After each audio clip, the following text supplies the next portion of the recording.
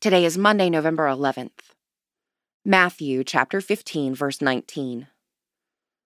For out of the heart come evil intentions, murder, adultery, fornication, theft, false witness, and slander. Today, we overhear a tense three-way conversation between Jesus, his disciples, and a group of Pharisees about the law of Moses. Jesus' point is that people should not be so, legalistic about the law.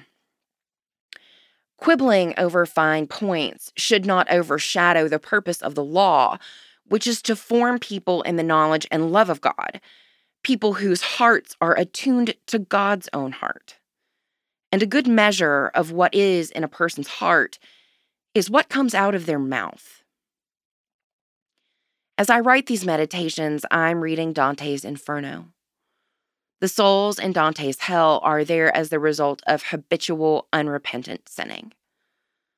One incident of gluttony, envy, lust, greed, anger, sloth, or pride is usually not spiritually fatal.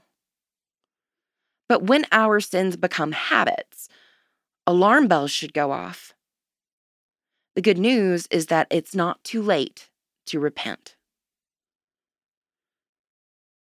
Pray for the diocese of Rumonge in Burundi and on the coast, Nkoi, both in Nigeria.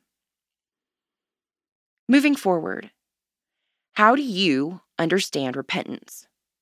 What does it mean in your life?